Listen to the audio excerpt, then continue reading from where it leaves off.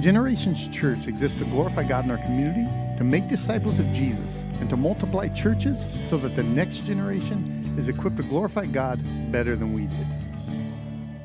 Welcome to the Generations Church podcast. My name is Rob Samuelson, and I'm here with Jeff Ludington, the lead pastor here at Generations. I'm an elder here, and we are doing this podcast in the middle of a theme called Questions from the Classroom. Last year, both Jeff and I taught at Valley Christian High School. I've been teaching there for 14 years. Jeff was there last year for the first year and took down a lot of questions from our high school students. And we've been systematically answering those questions throughout the last, couple months. Systematically sounds a lot smarter than we are. You sure? Sorry. Right. We've been doing them in a certain order. Does that sound better? Just dumb it down a little bit just for us. All right. So we've got a question this week that is very timely. The question asked by one of our students is it wrong to celebrate Halloween? What do you think? Let me answer it with my own personal experience growing up. I didn't grow up in a family of Christians. My stepmom came to faith when I was 7 or right around turning 8, and right when she married my dad.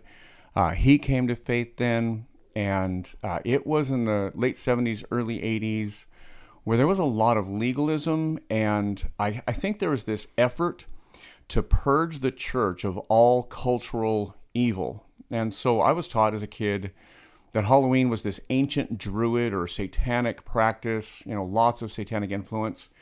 And so I think that's where this comes from. I think this is kind of a holdover from that era of the church. There's still a question on, is this actually okay to do? Is the history true or not? And so that's what we're going to pick up on today.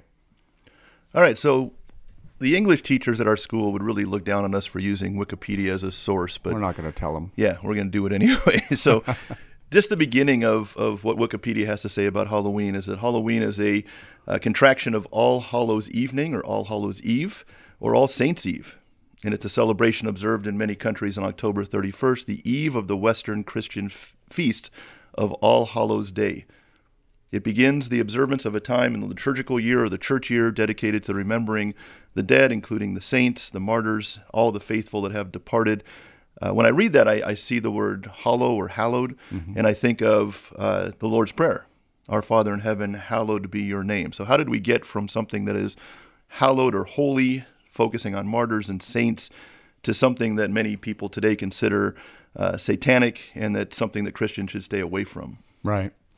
So there's going to be a bit of a chicken and the egg thing. Like, what came first? Did the ancient non-Christian practices come before the, All Hallows Eve, or the, kind of the celebration of martyrs and saints and things like that? And we're not going to be able to answer that. There is no conclusive answer on which one came first. But there are two parallel traditions. One is either Celtic or Gaelic, right? So that kind of English, Scottish, Irish, kind of that part of the world, hundreds and hundreds and hundreds of years ago, has a tradition called Samhain. And if you are anywhere near my age and you're an old punk rock fan, right? The Misfits, Glenn Danzig, when he broke off from the Misfits, formed a punk rock band called Samhain. If that's too old for you, maybe Danzig in the 90s, I don't know. But anyhow, that's what I hear when I hear this. But Samhain had a pagan roots, and pagan just means false worship, false gods, right? And so they worship gods other than the God of the Bible, the God of creation. And so some say that the tradition traces its roots back to Samhain. Others say that All Hallows Eve, or All Saints Day, basically, in kind of normal language, is the origin. And so, what we're asking is, and we do, the word Halloween has hallow in it. It has holy in it, and from a Christian tradition. So what do we do with all that, right? Right. Well, as you mentioned, I think a lot of times when we talk about Christian holidays, special celebrations, right, there's always that question of, was it originally a Christian holiday and then was secularized by the world, or the other way around? I've never heard of Samhain before, and just to make sure everybody's clear on this. The band or the holiday? Neither. Okay, all right. I have heard of the Misfits and Danzig, though. There we go. But just to make sure we're clear on this is not somebody's name, Samhain. It's Samhain. It's right. one word. So can you give us any more information about that? And maybe we'll look at how those traditions Okay. influenced what we celebrate today. I'm going to forego the fact that you don't know the band and not do the punk rock history, just for the record. All right. So Samhain was one of the 4 main festivals in Gaelic or Celtic calendar, right? It marked the end of the harvest and the beginning of winter. Samhain customs are mentioned all throughout medieval texts, roughly 1,000 years ago, even more. And it's said that one festival lasted about a week, and it involved a lot of feasting, a lot of drinking of alcohol, and some fun and games, right? Some contests between people. So all stuff that never happens today, right? Okay, so there are some traditions that kind of go back to Druids, and Druids are people that worshipped everything from spirits to trees, honestly. And so some of these traditions had a bonfire that was made, sacrifices were made to false gods, what we would call false gods, right? Sometimes burning their sacrifices, but just to push pause for a minute, the entire Old Testament has to do with burning animal sacrifices too. So whether the sacrifice is to God, our God, or to a false god is really the dividing line, because the traditions in some ways are similar, right? So bonfires were a big part of these festivals, right? And they would, light and douse the bonfires in ways of kind of protection over their homes. There was all kinds of, things that happened along with this. Honestly, take out the animal sacrifice, and it's not much different than a Friday night in Huntington Beach, right? Lots of bonfires, possibly some drinking and some games. There's a lot of that going on. All right, so there does obviously seem to be some influences from this non-Christian tradition. Right. So how do we get from celebrating martyrs to people dressing up and carving pumpkins? Where does that come from? Yeah, exactly, right? And so traditions that we have today, when I say we, I mean modern American Halloween. The traditions that we have, are an amalgamation of things. They come from a mixture of influences. In Samhain, they had the flames being brought from the bonfire back, and they would take them back to their homes. And sometimes they would do that by digging up these turnips. And there's another root type thing. I don't even know how to pronounce it, so I'm not going to try. But turnips, these other roots, and they would hollow them out, and they'd put fire, a candle, kind of a modern day candle inside of them. And these larger ones, sometimes they would carve with grotesque faces. That's a quote, grotesque faces. And they would set them on windowsills sometimes. And so those who made them and used them as lanterns often used them to represent spirits, idols, supernatural beings. And they were trying to ward off evil. All right. They weren't trying to be evil. They were trying to ward off evil. And this was common all over Ireland and Scotland, modern day Ireland and Scotland. All the way up to the 20th century, so the 1900s. Yeah, when I think of grotesque faces, I'm not going to make a joke here, even though I'm looking right at you. Hey, I've got a face for podcasting for sure.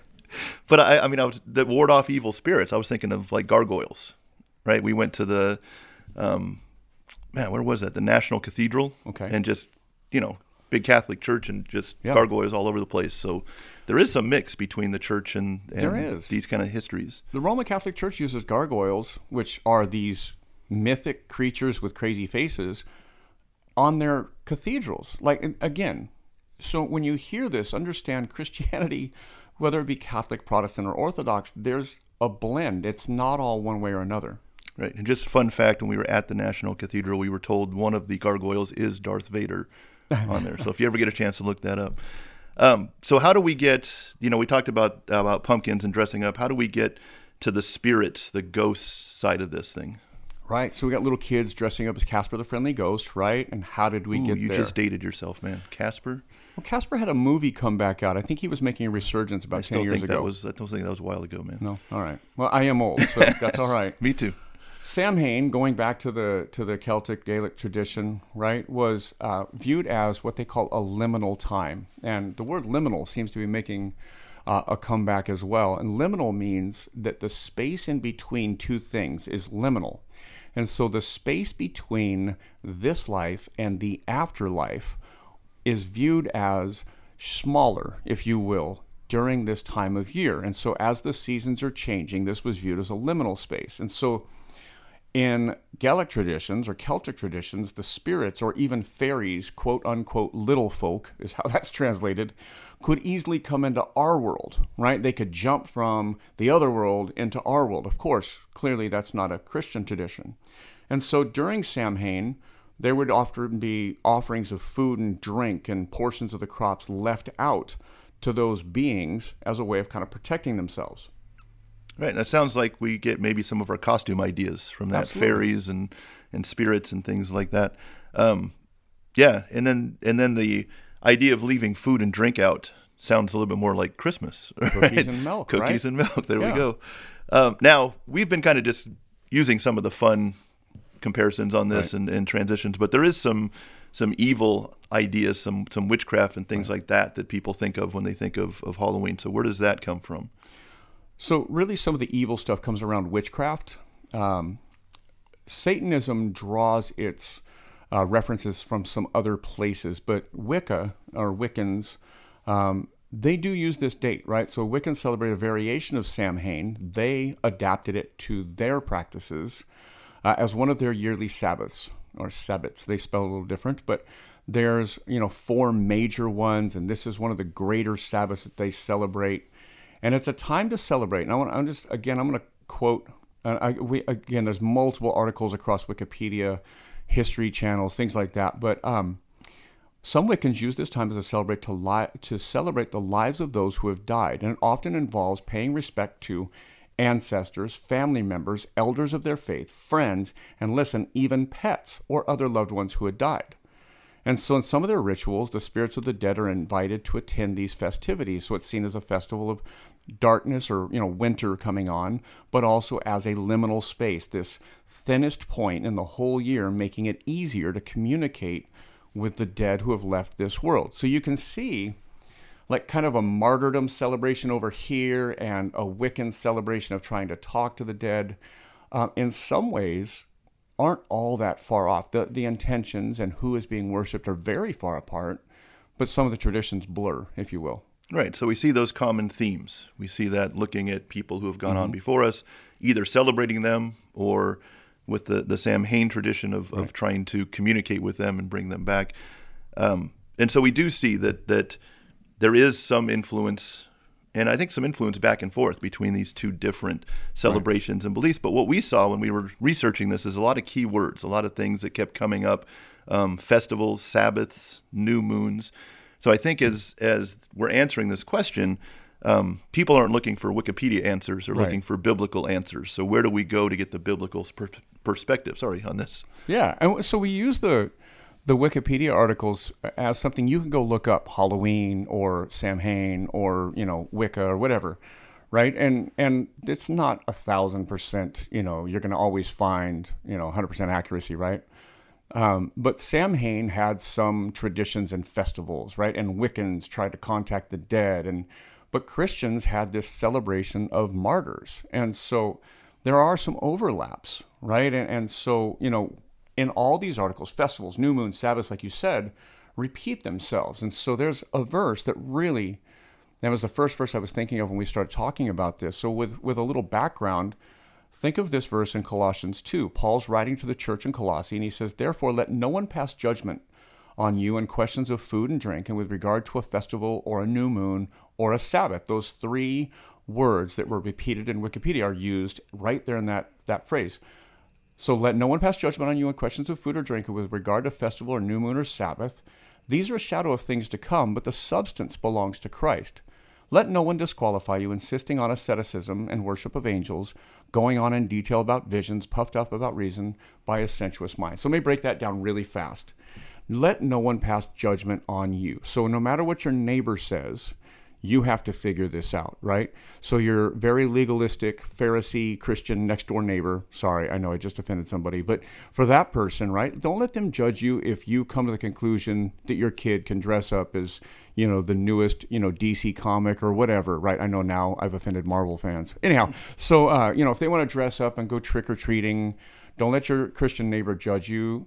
Or if you choose to abstain from some things or not use some costumes or not do a pumpkin, don't let your non-religious next door neighbor judge you either. Like, try to figure out how are you supposed to do this. And it talks about the regards of festivals, new moons, or Sabbaths, right? There's been lots of practices around these, even in Christian traditions, of holding some days higher than others. Our modern version of that's Christmas and Easter, but there are traditional churches that do feasts and festivals, and, they frown on those who are, common Protestants who don't do that, right? Well, you've got to figure out what you do, right? And what Paul says is, listen, all of this is a shadow or a kind of a look towards things to come, right? We're anticipating the festivals, feasts in heaven, but the substance belongs to Jesus. The substance of what you do must belong to Jesus. How do we glorify Jesus in our lives, right? He says, let no one disqualify you, insisting on asceticism, which means abstaining from all the other worldly things. Let no one disqualify you, insisting on asceticism, he says. You don't have to abstain or, you're less than others because you participate. He talks about worship of angels, which is a whole different kind of thing. But he says, listen, man, don't worry about everybody else and what they're doing. Find how you can do this or not do this. Find where your conscience lies, right? Understand what you celebrate and what you don't celebrate. And then do that and honor Jesus. Right, and that kind of leads me to 1 Corinthians 10, 23 to 31. Just to save on some time, we'll just look at a couple of those. Paul writes, all things are lawful, but not all things are helpful. All things are lawful, but not all things build up. And it just seems like there's some discernment in this, right? The idea of I can, but should I? And I think the idea, too, of not allowing others to judge us for what we do, but also not judging those, right? There is that freedom in there.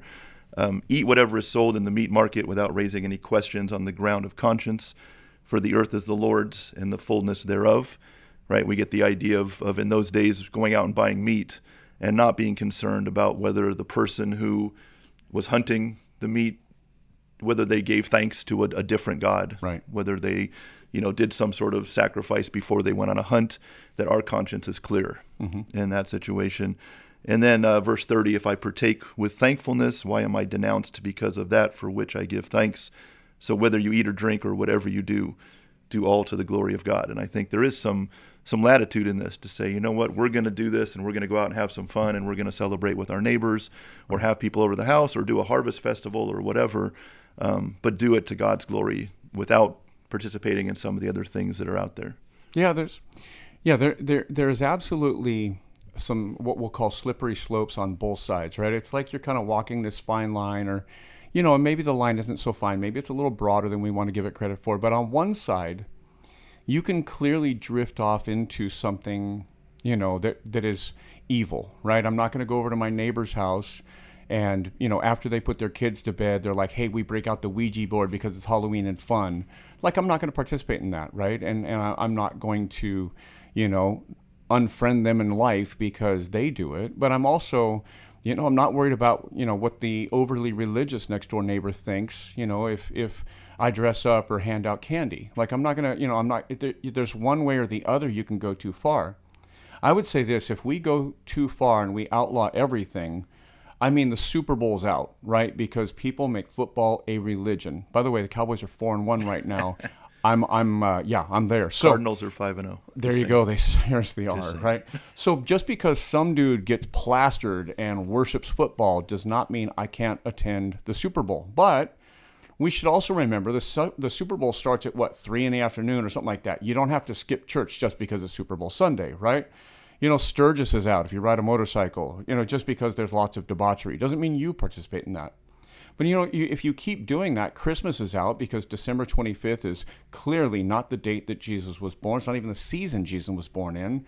It was a Christianized holiday. Ishtar was the pagan holiday that Christians use for Easter. We celebrate the resurrection. We do that with a full, clean, open heart, no conscience violations.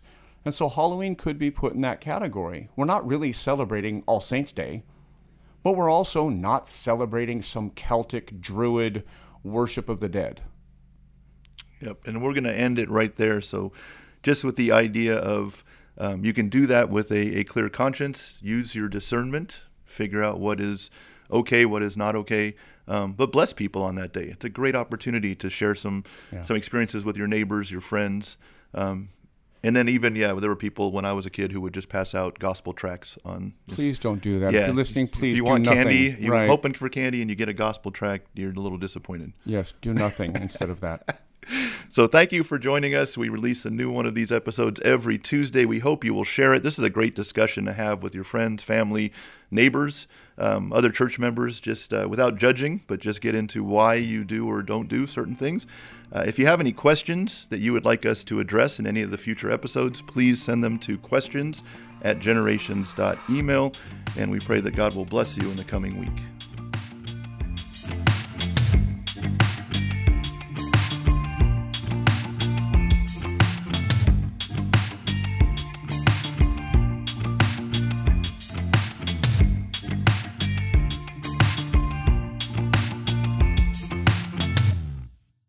For more information, visit our website at genfamily.church, Gen family.church. You can also follow our social media accounts at Gen Family Church.